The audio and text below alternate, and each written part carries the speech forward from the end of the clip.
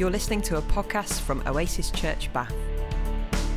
To find out more about us, visit our website at www.oasisbath.org.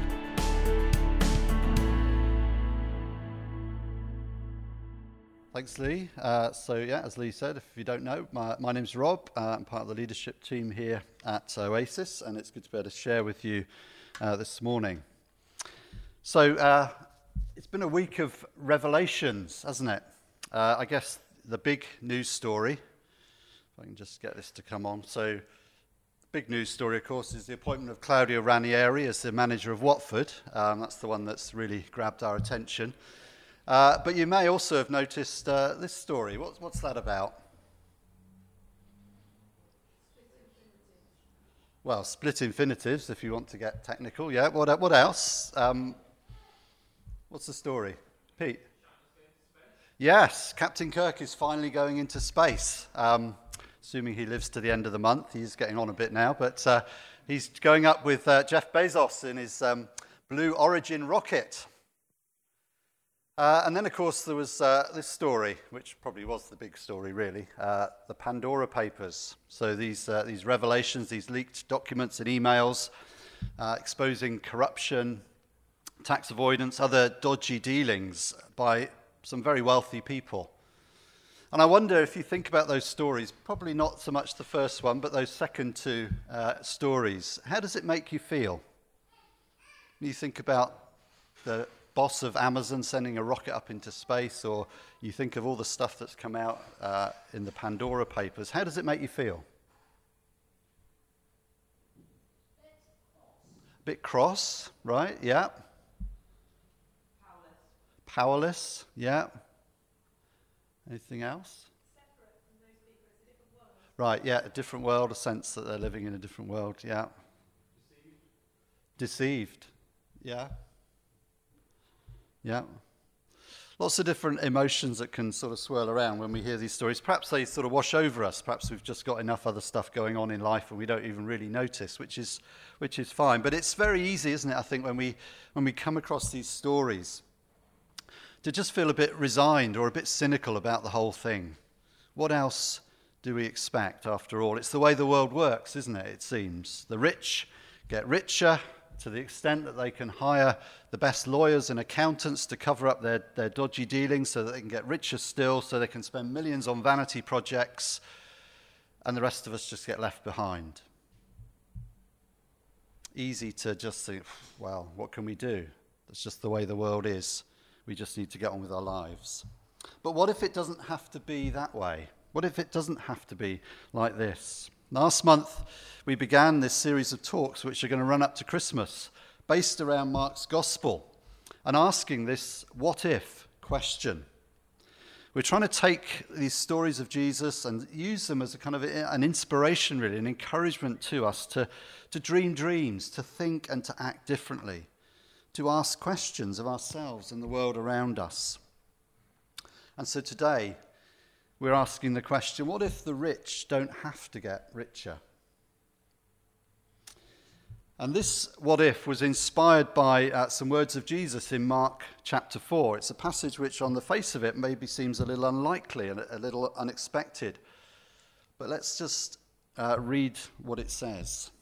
Mark 1, verses 21 to 25. Jesus said to them, to his disciples, "Do you bring in a lamp to put it under a bowl or a bed? Instead, don't you put it on its stand? For whatever is hidden is meant to be disclosed, and whatever is concealed is meant to be brought out into the open. If anyone has ears to hear, let him hear. Consider carefully what you hear," he continued. "With the measure you use, it will be measured to you, and even more. Whoever has will be given more. Whoever does not have, even what he has, will be taken from him." So at first glance, that's quite a difficult passage to listen to read, isn't it? Because it seems to suggest that this morning's what if question is actually a bit of a non-starter, because it seems as if Jesus is saying, well, actually that is the way the world is. The rich do get richer, the poor get poorer. That's just the way it is, and so we need to get used to that fact, and we need to play the game. we need to make sure that our lives are heading in the right direction. As I was thinking about this, I was picturing escalators, one going up, one going down. We need to make sure we're heading on the upward escalator rather than a downward one. Life is a zero-sum game, and we need to learn how to play the rules. That seems to be what Jesus is saying, and that tends to be the traditional interpretation of this passage. And so it's one of those passages in the Gospels which we kind of quickly move on from. The bit before it is quite nice, and the bit after it's quite nice, and the beginning of Mark chapter 4 is the parable of the sower, which is quite a nice one as well, and we know that one. So it's one of those little bits of the Gospels that it's quite easy to say, oh, I don't like that, but I don't really understand it, so let's put it to one side. But if Jesus did say this, and if it does mean what it seems to mean, and if we want to take seriously what Jesus said, then I suggest that we just stop right now. We just take a few moments just to feel the disappointment, and then we go shopping, or do whatever it takes to numb the pain. Because if the kingdom of God really is only just a way of talking about how we kind of get by in life, a kind of private spirituality which doesn't offer us an alternative vision of the world, then I'm not sure it's worth it. I think there are probably better things to do. So if that's what Jesus meant, that's not good news, I don't think. But I've got more than one page of notes in front of me, which suggests that I think there is a different way of looking at this, that it is worth carrying on this morning. If you do want to go shopping, of course you're welcome to, but I just please stay for a little bit longer. That would be good. So let's have another look at these verses, these words of Jesus. We know that interpreting the Bible is a challenge, and sometimes we come to passages like this which are particularly challenging, which seem to say things which are hard to hear, not just because they impact us and they challenge us, but because they seem to contradict what we've always understood. They seem to contradict other parts of the Bible. So interpreting the Bible is a challenge, and the first challenge to overcome is actually in translating the text of the Bible. This is an image of, from a manuscript called the Codex Sinaiticus. It's the oldest complete text of the New Testament that we have. It goes back to the 4th century. And this image is showing us part of Mark's Gospel. Mark chapter 4 is up there in the top left-hand corner, is Mark chapter 4, the passage that we've been looking at this morning. So what do you notice about that? Apart from the fact it's all Greek, yes. What else do you notice? There's no chapters, there's no real divisions at all, are there? There's just a whole lines and lines of just Greek letters. So the original manuscripts didn't have any spacing, didn't have any punctuation. So one of the first jobs for a translator is actually to put that spacing in, to actually work out where the words start and end. And then as the translator gets into the business of trying to translate the words, at the same time, there's the issue of punctuation, which needs to be worked out, because it's not there. So our Bibles that we read from look very different, don't they, to that? Just a whole lines and lines of just letters that need to be kind of worked out, separated, interpreted, punctuated. And that business of punctuation sometimes becomes very important, and that brings us back to Mark chapter 4, verse 24. So this is, as I say, this is how the NIV has it. Consider carefully what you hear, Jesus said. With the measure you use, it will be measured to you, and even more. Whoever has will be given more. Whoever does not have, even what he has will be taken from him. So as I say, in this version, Jesus is teaching his disciples and apparently saying, in essence, the world is unfair, get used to it, learn to play the game, otherwise the system will crush you. Not very encouraging. But we could equally rewrite this text in this way. Watch out. Beware what you listen to. For example, quotes, with the measure you use, it will be measured to you, and even more. Whoever has will be given more. Whoever does not have, even what he has will be taken from him. So just by changing the punctuation, Jesus is saying something very different. He's not saying this is what I want you to understand, to accept, to believe, he's saying the opposite. He's saying, watch out for this kind of thinking. Don't be taken in by this. Don't play the game. There is an alternative. Which sounds much more encouraging and much more in keeping with what we read in the rest of this chapter of Mark's Gospel. Because it might seem as if we're just saying, well, yeah, perhaps we could do that with any part of the Bible. We can change it around so that it's not as uncomfortable. And we can make the Bible much easier to read. But there are lots of indications to suggest that this is actually what Jesus meant. Because firstly, that word that's translated in the NIV as consider carefully really means, and is translated elsewhere in Mark's Gospel as watch out. So in chapter 8, for example, Jesus says, watch out for the yeast of the Pharisees and Herod. In other words, watch out for that mindset, that teaching that comes from the Pharisees, that way of thinking that comes from the Pharisees and Herod and all that religious apparatus.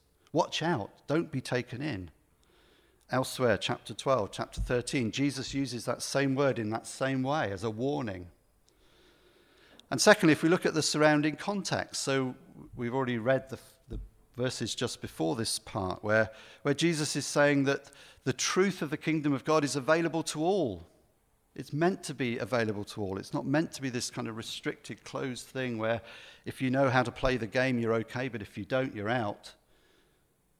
The truth is meant to be revealed. And then following on from this passage, we get these little parables of seed and sowers. Parables and pictures which are designed to give us hope, to believe that things can be different. And then the parable of the sower itself, which comes at the beginning of Mark chapter 4. You may remember in the parable of the sower, one of the things that limits and impedes the growth of the crop is the lure of wealth, the trappings of wealth. It seems highly unlikely that having told that story, Jesus then says, well, actually, that's just the way the world is, so you better play the game. Doesn't seem likely. And even the parable itself is interesting in that it paints a picture of someone living on the breadline, a peasant farmer sowing his seed, desperately hoping and praying that there will be enough of a crop that will be able to pay off his massive debt to the landowner and still have enough left to feed his family. That's the life that's being pictured here, one of poverty, one of life on the breadline. But the outcome of the story is this bumper crop, this amazing harvest. Such an amazing harvest, in fact, that if any peasant farmer had this kind of yield from their crops, they would be able to buy themselves out of slavery. And so even though the story itself isn't about that, it's kind of painting this picture of a world where those who are poor can find a way out of their poverty, where the system doesn't crush everybody. So the whole context suggests that Jesus is saying, don't get drawn into this. Don't believe this. Don't just take this on board. There is an alternative. There is a different way of thinking and different way of living.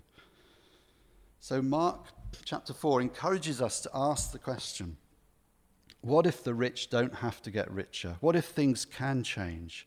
What if we don't have to give in to cynicism and despair? And this chapter in Mark's Gospel, Mark chapter 4, sort of holds in tension the realism of life on the breadline, but also hope that things can be different. But how does it work out for us? It's one thing to believe that things can be different, to choose not to simply shrug our shoulders, but how does it work out in practice? What difference does it make? So what for us? And I guess that one of the reasons why we can become indifferent or cynical to the kind of the stories that we hear and about the system which enables a few to get obscenely rich while others struggle to survive. One of the reasons that we can kind of fall into that sense of despair is that we do feel powerless, as Joe said, that we feel that there's nothing we can do. And I guess at a certain level, when we think about the grand picture of the kind of the economic system of the world, yeah, we're probably not going to change that, you and I. There is something there which is so big that no one person, no one nation, no one organization can say, oh, we're going to do things differently. The whole thing has kind of taken on a life of its own. So there is a sense in which we have to live within it, but that doesn't mean that things can't be different. That doesn't mean that we just give in and give up. There are some questions that we can ask. And so I want to suggest some more what-if questions for us this morning. And these are, I'm sure you could come up with some better questions, but these are just some things to think about how it is that we might change things in the way that we can, not in the way that we can't. Some questions to think about. What if my convenience and comfort isn't the most important thing? What if finding the cheapest price isn't everything? What if we understood that nothing really comes for free? We get used to that, don't we? Particularly if we're looking for information or we want to find an app on the internet. We get kind of affronted if we have to pay a couple of quid to download something. We just expect it to be free, but why should we? Somebody's produced that. What if we learn more about the producers of the goods that we consume? So there was more of a connection between supply and demand, rather than us just thinking about products that make our life a bit better. Ched Myers, in the book that we've been using to kind of help us a little bit through this series, talks about this and reflecting on the little parables that follow this passage. He talks about sowing the seeds of the new order in the midst of the old. Sowing the seeds of the new order in the midst of the old. And that's what this is about.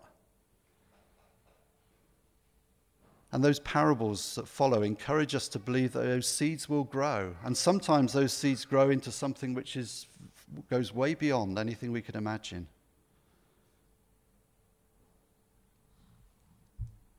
So some what-if questions. But another what-if question too, which I think is also important. What if we understood that we are those who are rich? And one of the issues I think for us in grounding this is that we tend to think of the super rich, don't we? The Bezos, the Zuckerberg, the Gates, and all these other people. And as Joan said, they're living in a different world. That's so far removed from our experience. We think, well, what on earth could we do? That just isn't how life is for us. And so we tend to think perhaps of the rich getting richer. We think of other people. But what about it if it says something to us as well? What if the question is, well, what if we don't have to get richer? Some more questions to think about. What if we no longer expected to upgrade our houses, our jobs, our cars? What if we intentionally practiced contentment, asking for daily bread and no more? What if we actively pursued simplicity in place of acquisition? What if grace became the model for our use of wealth? In other words, what if we saw all that we have as a gift to be shared with others? And it seems to me that we can't avoid seeing ourselves as wealthy, however hard life might be at times. And that awareness then raises some difficult questions perhaps for us as well. But I think the point is not that we feel guilt in all of this. It's very easy, I think, when we think about this, to just end up feeling guilty. But I think what Jesus wants for us, what God wants for us, is not that sense of guilt, but a sense of gratitude. Because guilt tends to paralyze. Gratitude provokes action. It leads us to do things, to live differently. It's a very different motivation. And really that's what the gospel is about, isn't it? It's about learning to live not from a place of guilt, but from a place of gratitude, knowing that we are loved and cared for and valued. And doesn't life look different if we really believe that? And so some what-if questions for us to think about, which, as I say, maybe are challenging, but hopefully will not just leave us feeling bad, but will enable us to see perhaps some ways in which we could plant some of those seeds of the new order in the midst of the old. And just to finish with, I want to just share some words from Richard Rohr. And I think this is just a really good thing to remember, just as we look through these stories of Jesus, not just today, but whenever we read the stories from the Gospels. I think this is a very profound insight. Jesus' words must be seen as descriptive, what is possible, much more than prescriptive, what must be done. He is always describing and thus inviting his listeners into a big, inclusive life of love, which he calls the reign of God. It's an invitation to discover life. Shall we pray together? Let's pray. Father, as we've reflected for a few moments on this huge topic this morning, with all the various emotions and thoughts and feelings that it generates within us, we want first of all, Lord, to thank you for all your blessing, to recognize that however tough life might be at times, Lord, that you have blessed us in so many ways. Lord, we acknowledge that all that we have comes from you. And we thank you for your blessing, and we ask that you would enable us to be so full of that sense of gratitude that our lives change as a result of that. Help us to see how it is that we can sow some of those seeds of the new order in the midst of the old, how we can take those little steps that will make a difference at least to our lives, to our families, to our neighbours perhaps, and who knows whether one of those seeds will become that mustard plant, that tree that grows, provides shelter for the birds of the air. Help us to see what that looks like for us. We pray for those who live in poverty, those who just feel that life is hard because they don't know where the next meal is coming from. They don't know how they're going to meet their bills. We pray for them that they might find hope, and we pray that you would help us where the opportunity arises to be bringers of hope. We pray for the work of the pantry here and for all the other things that happen out of this building, which in one way or another seek to bring hope to those in need. We pray too for those who are wealthy, for ourselves, but for those who are the super wealthy, the super rich, those who have money beyond our imagining. We can't imagine what that's like, but we pray for them. We ask that you would enable them to find some sense of responsibility, I guess, in the way that they use their wealth. But they too would be able to discover what it means to live in a healthy relationship with money, with possessions, with property. And Lord, we just ask that you'd help us to respond to your invitation to live differently. Amen.